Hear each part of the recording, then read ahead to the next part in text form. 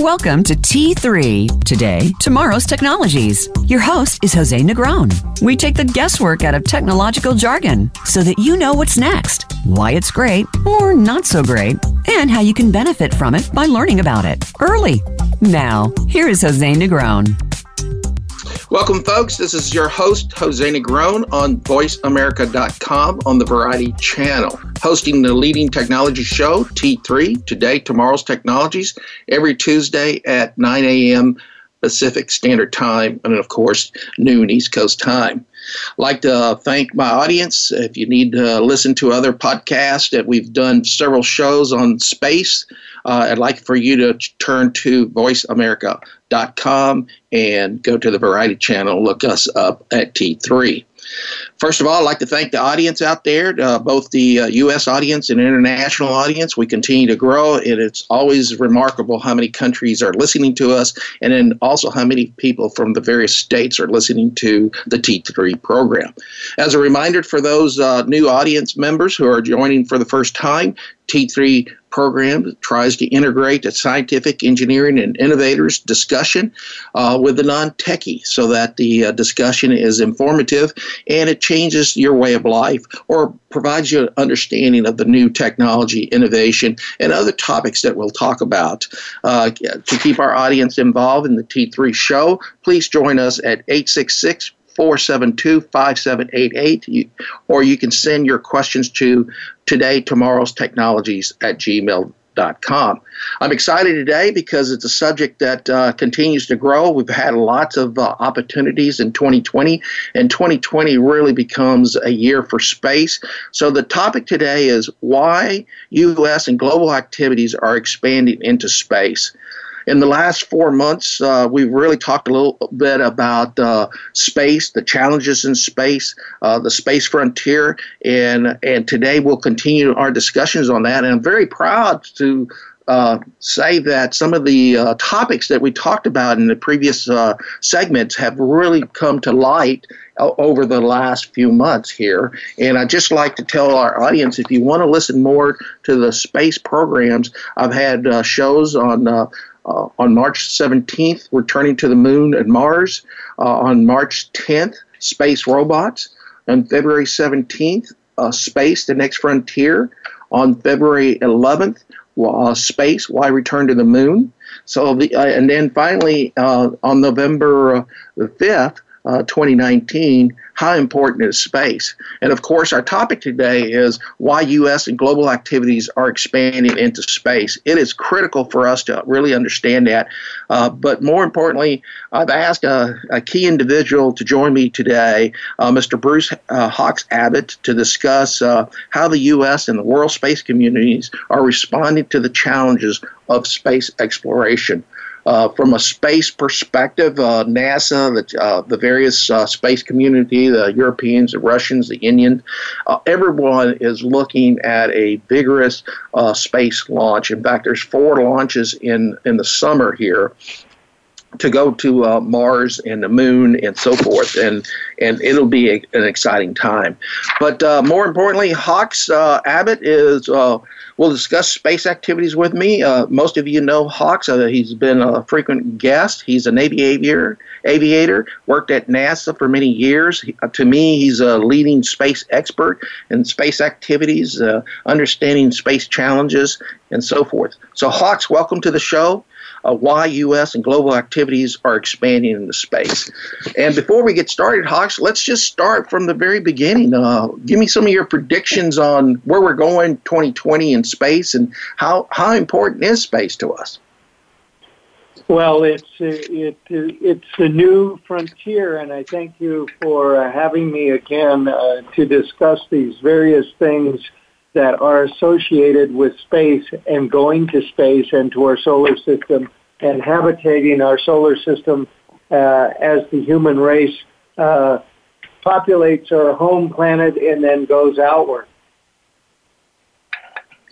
Hawks, it's critical as I sit here and read the various press releases from NASA, and they even admit there's 4 new missions to the Red Planet this year, and it's important to know that there's 2 other missions going to asteroids.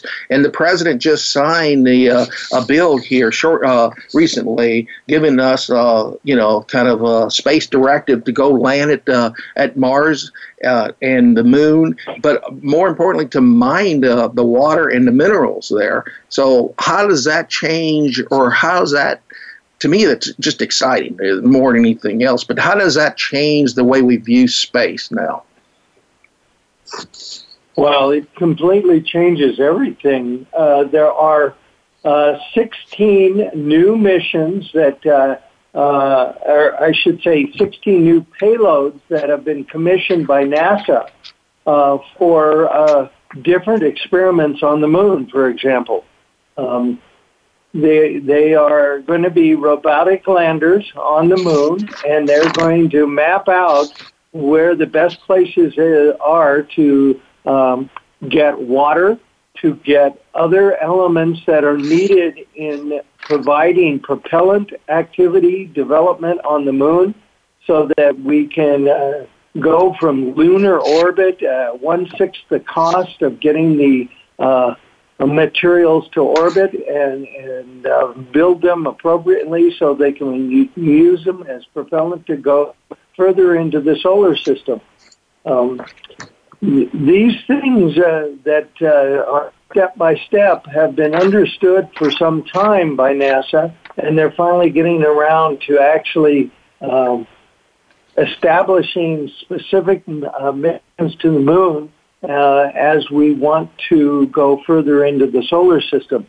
Another thing that has been interesting of late is the identification, and I've mentioned this before on your show, about a upcoming 2022 mission that is called the Psyche mission.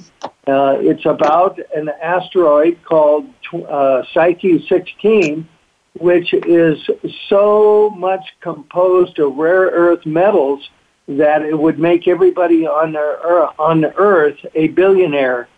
There is so much of it composed in one space rock. Wow, that's pretty amazing.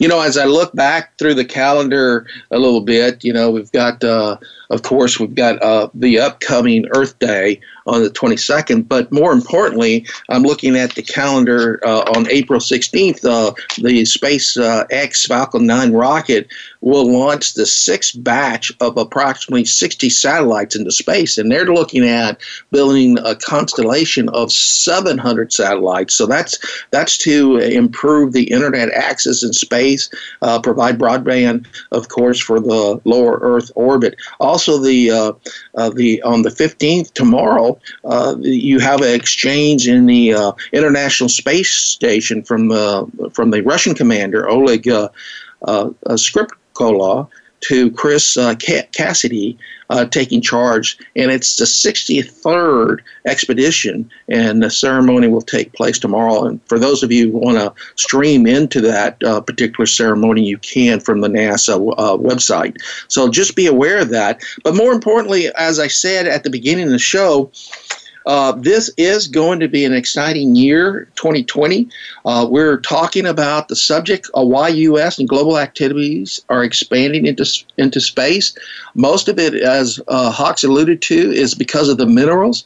But in order to really get prepared, and I think it's really important. I'd look at the 63rd transition of the International Space Command and the preparation that we've done in the international space. These experiments, this testing, living on the International Space Station is critical for our adventure. So let's talk a little bit now, Hawks, about what do we need to do to continue to get ready? Because in previous programs, we talked about technology transfer. We talked about dual use. We talked about propulsion systems and medical systems and other, quality of life and crew capsules for the long duration. I mean, it's a 3-day journey to the moon, but it's a 3-year journey to Mars. And the President executive order just signed giving or granting the exclusive permission for space companies to go mine both the moon, Mars, and other asteroids. It's critical. So let's talk a little bit about what are some of the mutually supportive thrust of our space community in order to enjoy today's lifestyle, I guess. The interesting question that has all been based on as we go back to 1962 at Rice University in September of 62, President Kennedy laid the challenge before the American people to go to the moon. And even before that, in 1951, Wernher von Braun and a space artist, Chesley Bonestell, predicted a future in space with a reusable launch vehicle, a space telescope, and a space station. And guess what? It happened. We developed the space shuttle in April of 81. We had the Hubble Space Telescope launched in 1990, and a continuous operation of the International Space Station started in November of 1998. And we will soon be, this year, celebrating the 20th year of continuous operation of that International Space Station. And to get back to your effort of all the medical and scientific experimentation that has been performed, not only on special modules of the shuttle during the year since 1981 and to 2011, but the later operations aboard ISS that started in 98 have developed many new experiments that dealt with the continual habitation of humans in space. Not only could it be feasible to transport that knowledge set from ISS to lunar habitation and to eventually Mars habitation as we move out from Earth. But all that experimentation during this last 20 years has supported what we need to know to safely go into the solar system. One of the things that I caution everybody, and at least NASA comes back to, is really the 5 hazards of human spaceflight. The number one issue, of course, is radiation. It's a kind of a silent, invisible to the human eye, is space radiation, and it's deadly. It's stealthy, and something that we need to be aware of.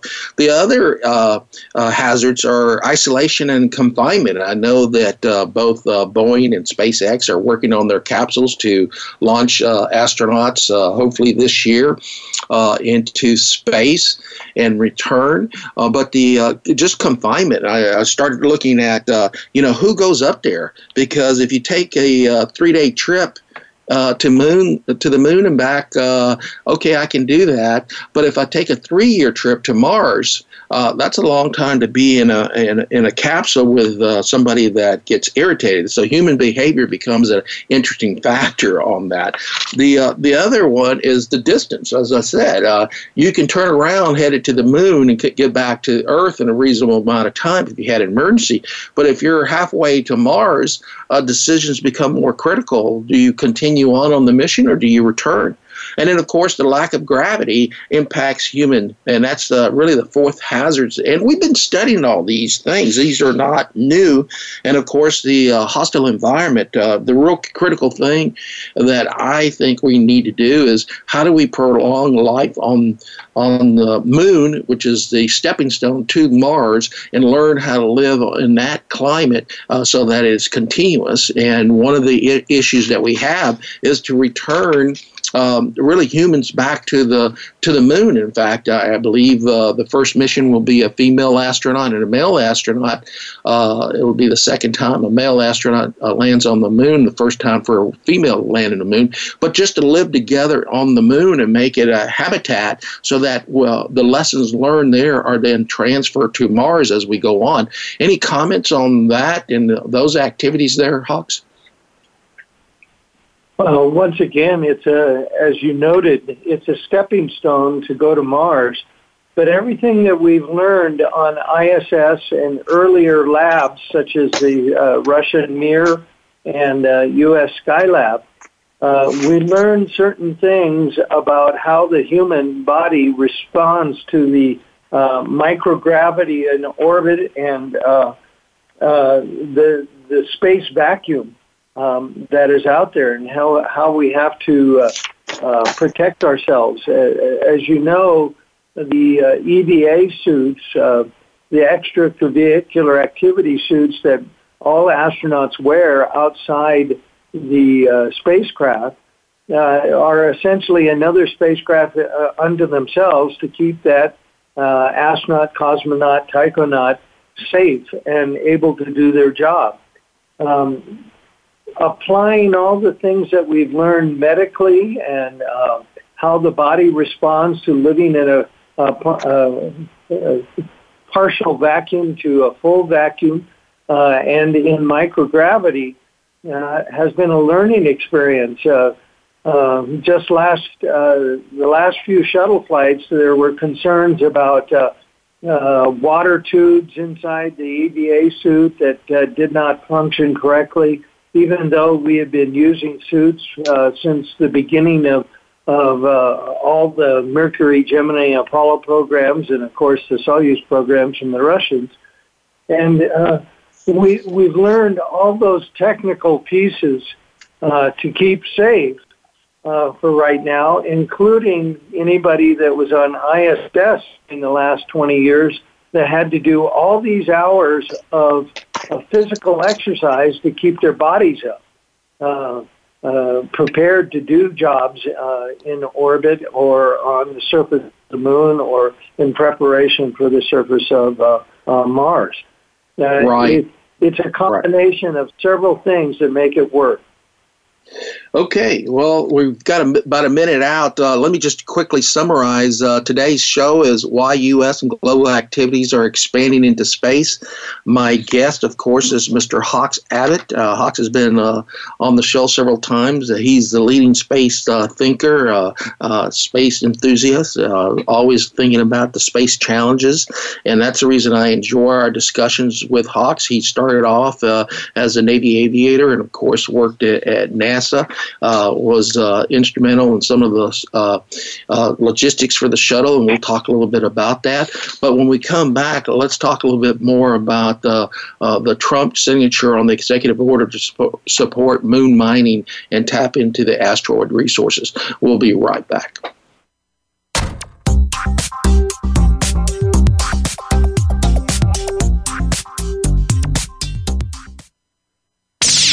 The Internet's #1 talk station. #1 talk station.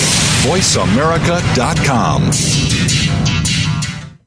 Psych Up Live with host Dr. Suzanne Phillips offers a psychological perspective on coping with common and current life issues. This show addresses topics as varied as marital stress, insomnia, depression, raising teens, campus violence, and building self-resilience. Listen in as Dr. Phillips and her guest experts share the latest in books, findings, and information that will inform and enhance your life journey. Psych Up Live is heard every Thursday at 2 p.m. Eastern Time, 11 a.m. Pacific Time on the Voice America Variety Channel.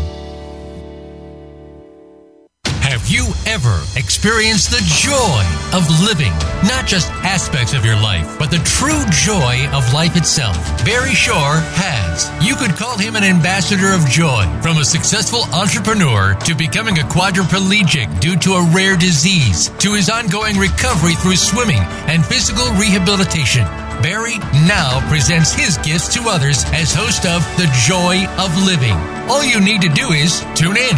Listen live every Tuesday at 10 a.m. Pacific Time and 1 p.m. Eastern on the Voice America Variety Channel. Streaming live. The leader in Internet talk radio. VoiceAmerica.com.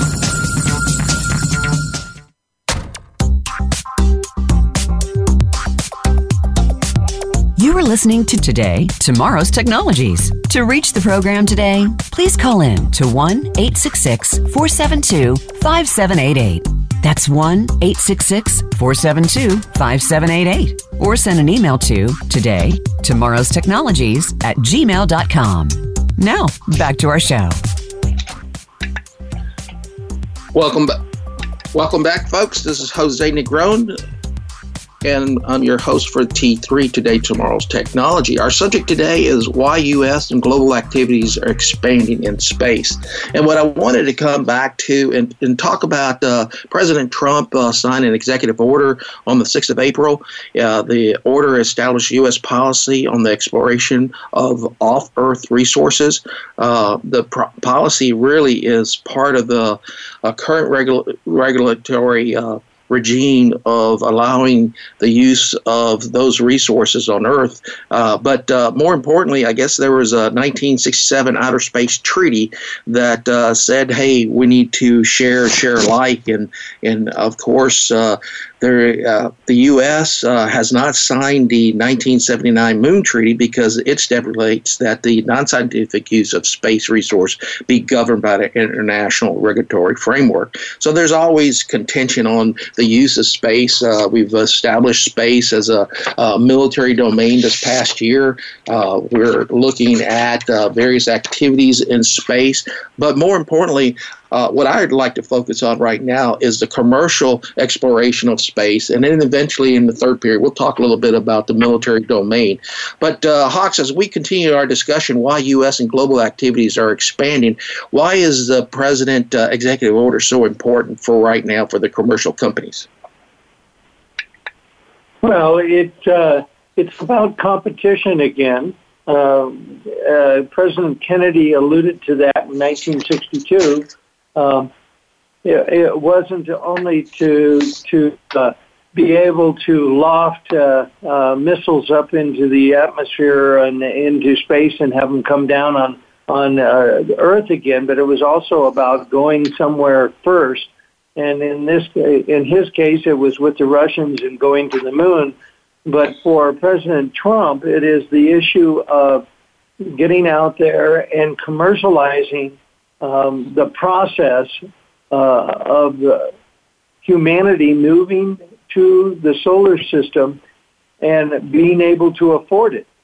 So it is the other part of it is that the Earth essentially is a single point failure in the context of humanity. If it went away, then all of humanity would go away.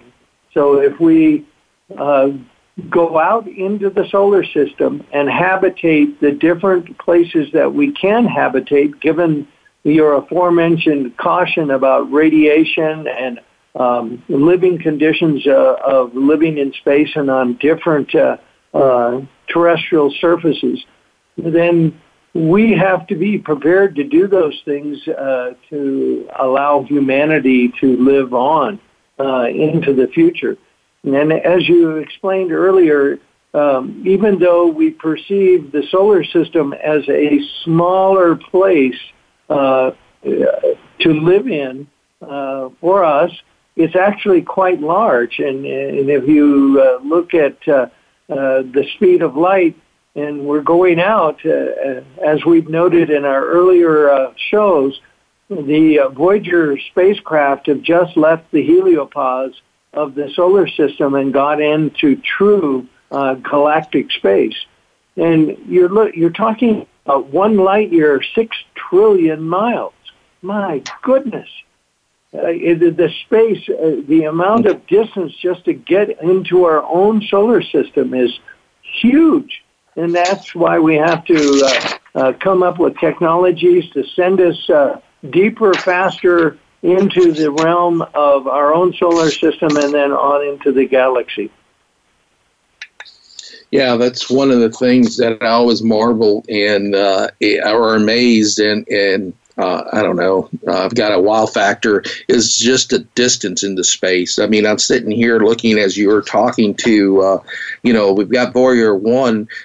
It's the most distant spacecraft from a human development that's been launched into outer space.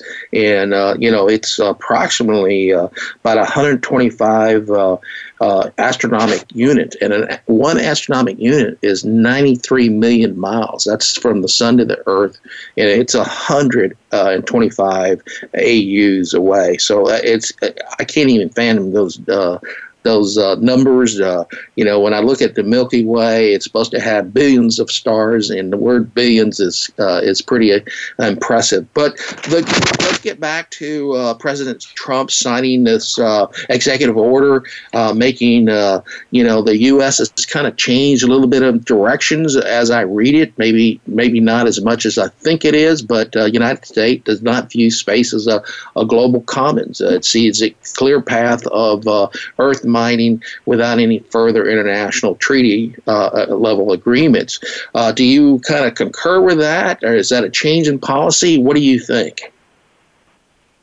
Well, the United States never signed the original treaty because again, the commercialization of going outward has to be part of the process to be able to afford it. We can't take all the resources from Earth and to not go forward into the solar system. We have to take advantage of the resources of the moon and possibly other asteroids such as Psyche 16. This mission that NASA has planned for 2022 to go look at Psyche 16 and confirm what the robotic instrumentations of different satellites have told us, and the Hubble Space Telescope telling us about different things about asteroids and meteoroids that are contained in the Oort cloud out beyond Mars and between Mars and Jupiter. All these different things that we do not understand yet, even though we have sent all these different satellites to the outer planets of the solar system. We still don't understand many of the functions that go on that control their orbital makeup and the true numbers of the moons. I can't believe that there are dozens and dozens of moons around Jupiter that we've never even taken pictures of yet. So it's I think it's a quandary to realize that there is so much out there for us to do and understand that we have a hard time sometimes picking first, second, third of what we need to go do. Yeah, you're correct. And the discovery between, or the challenge between human space flight versus, I guess, rockets or shuttles, unmanned shuttles, is also critical. And that discovery is always a challenge to balance the right issues between man-made and unmanned-made aircraft. But let me just switch real quick to something I wanted to talk about, and that is the dollars, the commercialization of space. NASA initiated a 4-phase approach on the Commercial Crew Development Program, and that brought in the commercial companies, and that was critical for the production and the merger of space exploration with the commercial companies. And you've got Boeing out there, you have SpaceX out there, you've got Virgin Galactic, just from a U.S. perspective, and those are critical. But that industry is estimated at $414 billion of space assets. Just commercial infrastructure is 24% of that. Commercial space products is another 55% of that. Government space budget is 11%, and then, of course, non-U.S. government budget. So there's a lot of funding going into the space program, and it is critical that we continue that path if we're going to habitat, the moon first, and then, of course, Mars. As we talk about the moon, what's your expectation on that? Well, it's going to be in 2024. That's 4 years from now when we actually set down on the moon after so many years, over 50 plus years. I'm excited about it. Since 1972, the last mission, Apollo 17, with Gene Cernan and Harrison Schmitt and Al Worden as the crew, we sit there and realize that we should have made an outpost on the moon sooner, faster, better. We would have learned so much more. But the political will wasn't there. And now President Trump has put it in front of us, the political will to do it, and in the context of commercial outfits helping NASA divine out path forward, not only for a permanent or semi-permanent emplacement of a community on the moon, developing propellants and covering how we would habitate the moon in an appropriate manner, and then how we plan to go to Mars as the next step for man and humankind to go forward. And as you earlier suggested, back to the point that Earth is a single point failure point. If a huge asteroid hit the Earth somewhere in our future, then the other populated places like the moon or Mars would be the survival of humanity.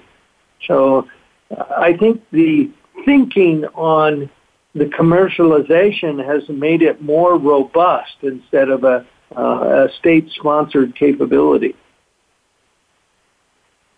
Yeah, I'm interested in that. Of course, the Artemis project, which is landing the 2 astronauts by 2024 and sustain a human presence there, is going to be critical. And then, of course, moving on to really sustainment for the next 2028 time frame is critical. I'm just amazed every time I read something in space. I learn something new, and the critical thing, really, as we launch into this year, 2020 is going to be a critical year, especially in the summertime, as between July and August, 4 different space agencies are gearing up to launch missions to Mars. But the critical thing is that every 2.2 years, the launch window between the Earth and Mars is closer.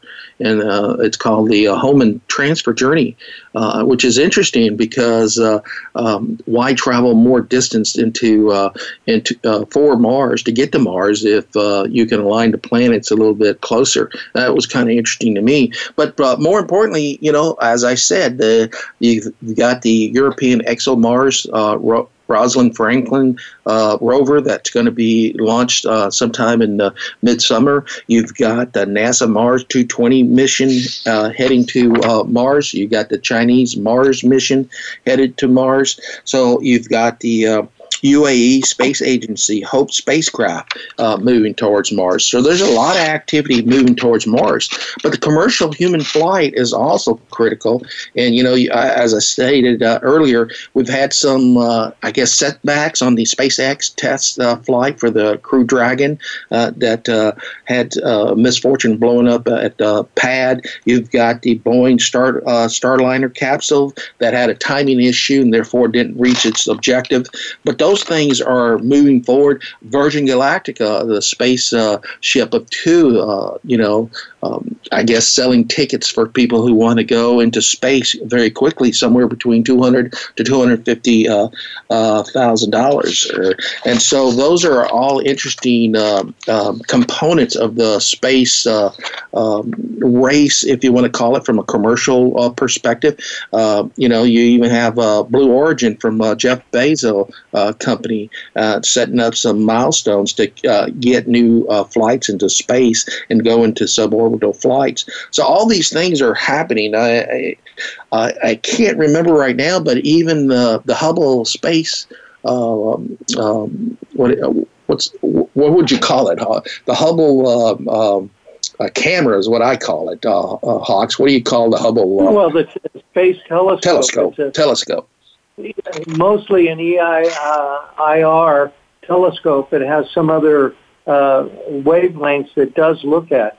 But there's a new one coming forward. It's even going to be more remarkable as it flies here in the not-too-distant future. I've forgotten the date. But what has Hubble shown us of our own galaxy is just phenomenal. And in the, as Carl Sagan would say, billions and billions of stars in our own galaxy alone. Somebody mentioned 100 billion stars alone in the Milky Way, and that doesn't cover the other 3 galaxies close to us, such as the Andromeda Galaxy. I'd like to point out that in planning for space, there's always 3 elements included. The space element, which includes the mission and data relay satellites, the terrestrial element, which includes all our supporting ground facilities, and then ultimately the link element that provides all the comms back and forth between those elements in space, the ground elements, and the control elements. One of the things I'd like to point out about that, in developing all those elements, we have to be coordinated to advance our understanding of the solar system and the universe.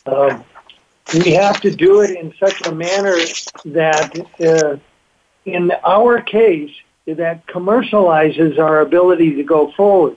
So that's part of the reason why we want to do space mining, not only on the Moon and Mars, but all these asteroids, including Psyche 16, so that we can pay for the program and not leech off of everything that is Earth-based. We have about 30 seconds here, Hawks. Let me just summarize what we've done so far. Folks, we've been talking to Hawks Abbott, space enthusiast and really a leading strategist on space challenges. The subject today is why U.S. and global activities are expanding in space. We've been talking about the commercialization of space, the importance that NASA play in bringing in commercial companies and providing that. We talked about several of the SpaceX, the Bezos company, and other companies that are important into launching the capsules into space. But when we come back in the third period, I want to talk about the possibly the militarization of space or other activities of space that, from a military perspective, why should we have a little caution there? So we'll be right back.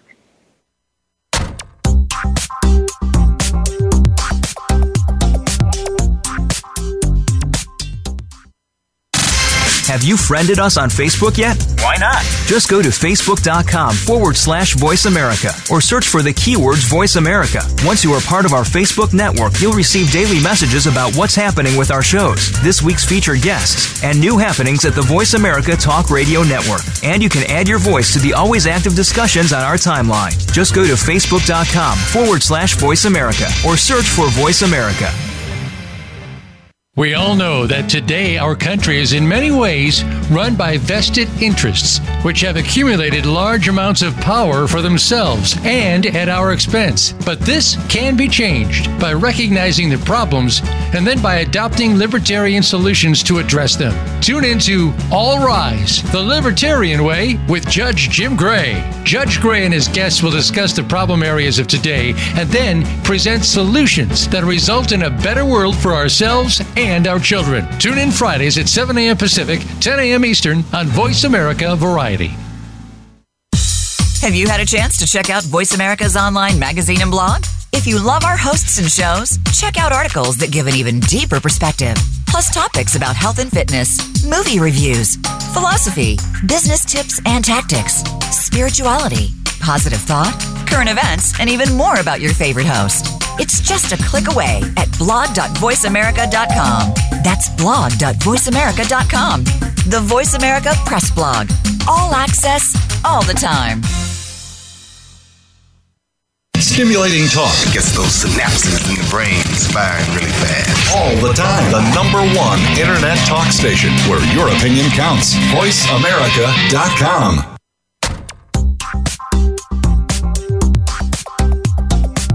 You are listening to Today, Tomorrow's Technologies. To reach the program today, please call in to 1-866-472-5788. That's 1-866-472-5788. Or send an email to Today, Tomorrow's Technologies @gmail.com. Now, back to our show.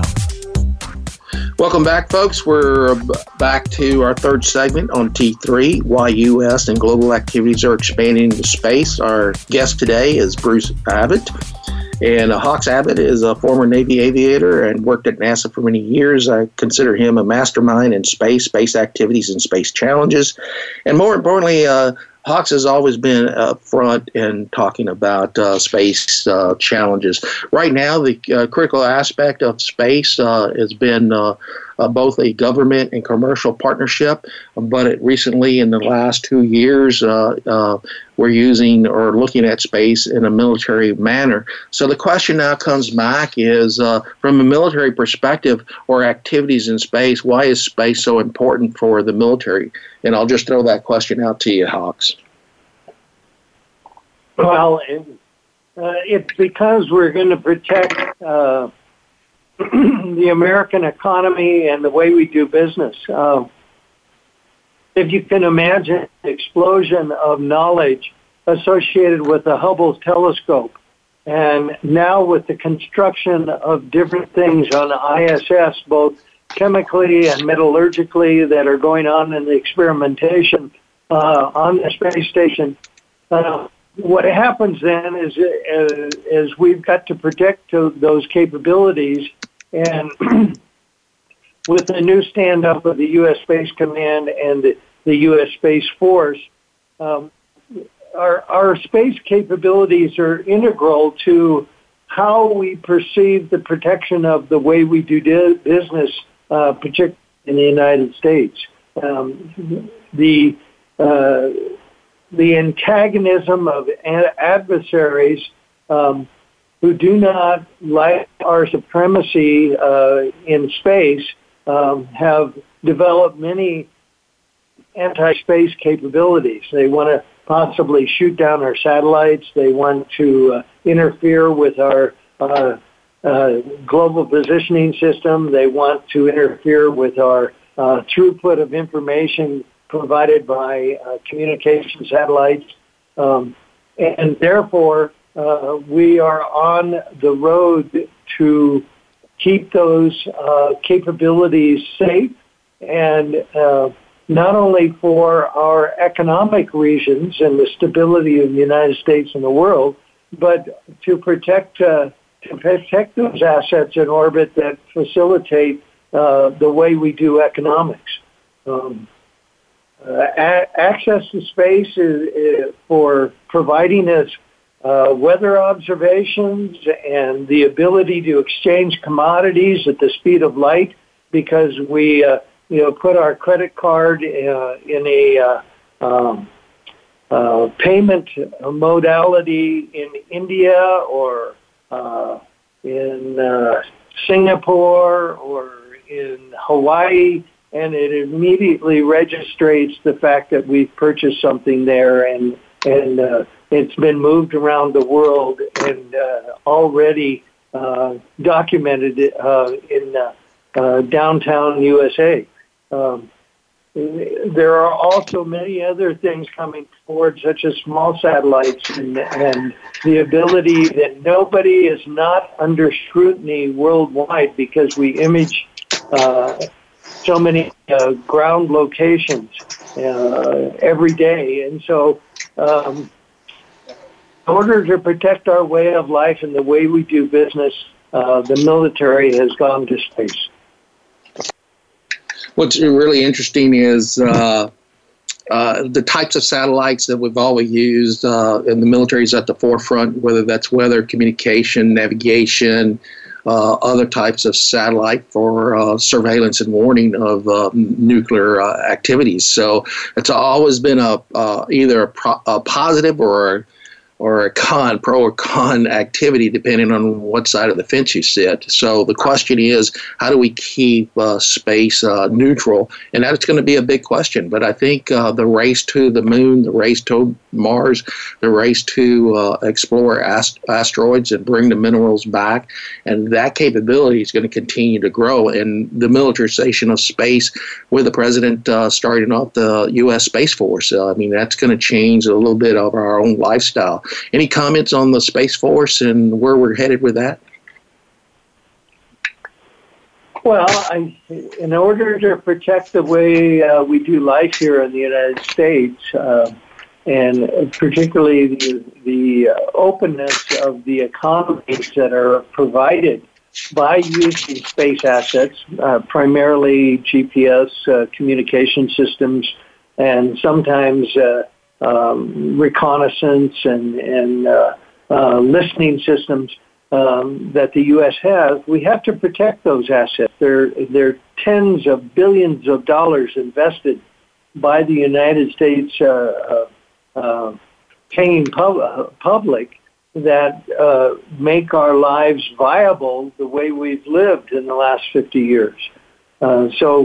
Yes, we have to do this in order to protect our way of life, but we can also do it in a manner that is peaceful and maintaining the ability to be the leaders and have some understanding worldwide that we are staying the leaders in space. I do want to bring back the audience. We've talked about the Hubble telescope and the importance, and of course, its replacement will be right now it's going to be the Webb replacement. So it's kind of interesting that the Webb telescope that's going to replace the Hubble telescope, and it's not a total replacement because they look at the wavelengths in different spectrums. So the Webb telescope is not a total replacement for Hubble, but the Webb instrument will work primarily in the infrared range of the electromagnetic spectrum and some of the capability in the visible range. And it's the difference between where each of the telescopes are looking at. So it's not a total replacement, but the magnitude and the visibility is 4 times greater from the James Webb's telescope replacement of the Hubble. So it's interesting as I look at the Hubble telescope that's been, as you said, has been critical because the James Webb Space Telescope will continue to do scientific research as well as the Hubble telescope, just in a different spectrum of the electronic magnetic spectrum. Any comments on that before we change subjects there, Hawks? Well, the Hubble has been magnificent through its lifetime. I can't believe it's been up there so long. But in between, there was the Kepler space mission, and it has found up to 40 billion Earth-sized planets in the Milky Way alone that are in the habitable zone. So there's plenty of space in our own galaxy for future visitation by humans. And the new Webb Space Telescope will even refine and define new venues for humans to go to. The problem is the distances involved. As you have noted, everything is so incredibly far away, and space is probably the true vacuum. And even with solar particle events and galactic cosmic rays, there is a long way to go.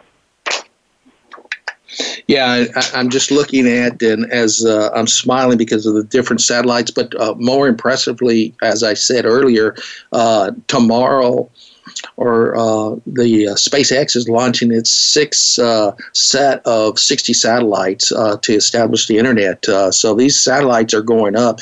They're trying to build like 700 satellite constellations. That's pretty mind-boggling to me as I look at that. But more importantly, there's 13 major countries that have built rockets and launched into orbit. And then, of course, there's the 6 space agencies. So the countries, just for the audience, we've got China, European, Iranian, Israelis, Italian, Korea, both in North Korea and South Korea. You got the Indian Space Research, Japanese. You've got the United States. You got France, Ukraine, and Russia. So these are the 13 major countries that have launched stuff into space. And then, of course, the 6 space agencies that we all have grown to at least listen to and hear about are the Chinese National Space Agency, the European Space Agency, the Indian Space Research Organization, the Japanese Space Agency, the U.S. Space Agency, and, of course, the Russian Space Agency. So these are all, they're going to come strong. I mean, we had almost 72 orbital launches in 2018. That grew, and when you take a look at these launches in China, Russia, India, Japan, French New Guinea, New Zealand, and U.S., you think about where the diversity of these countries are on the globe and why are they launching satellites. So, and we've talked about the various satellites there. One comment I will make, the sun is about one of the 200 billion stars in the Milky Way, Hawks, and the word billion to me is scary.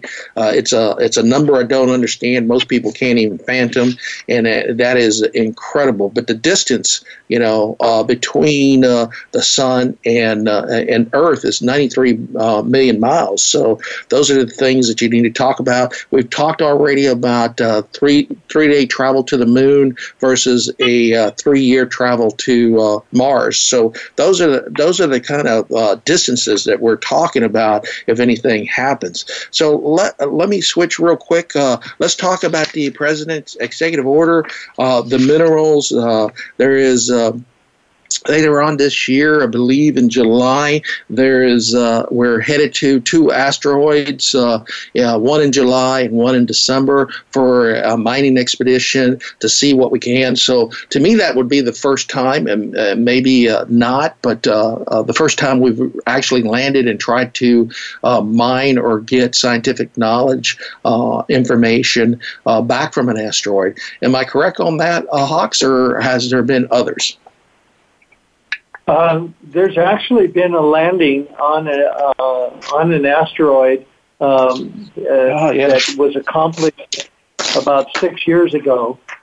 The experimentation on the satellite gave us a whole lot of data that I think is even being still looked at.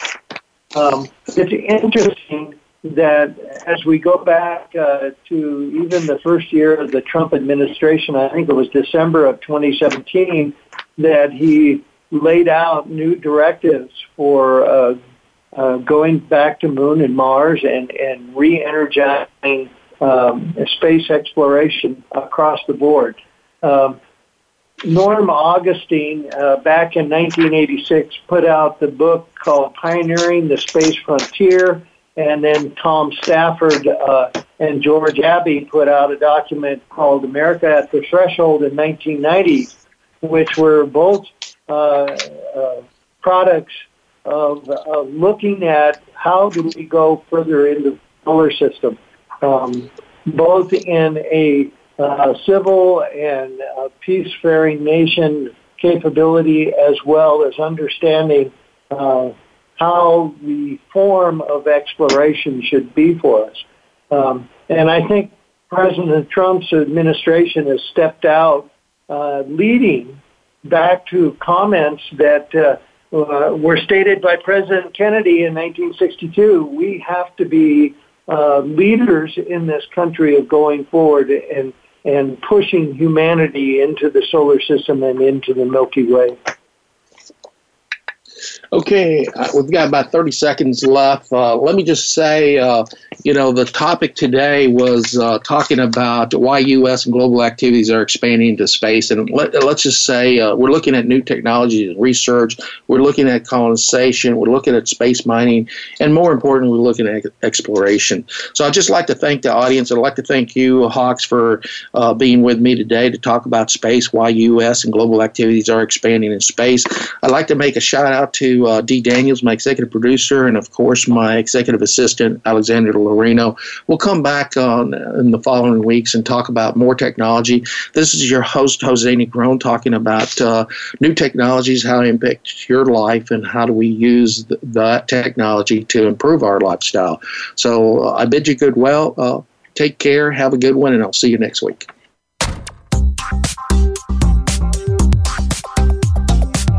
Thank you for listening to Today, Tomorrow's Technologies. We hope you'll join your host, Jose Negron, for another exciting program next Tuesday at 9 a.m. Pacific Time, noon Eastern Time, on the Voice America Variety Channel. Enjoy the rest of your week.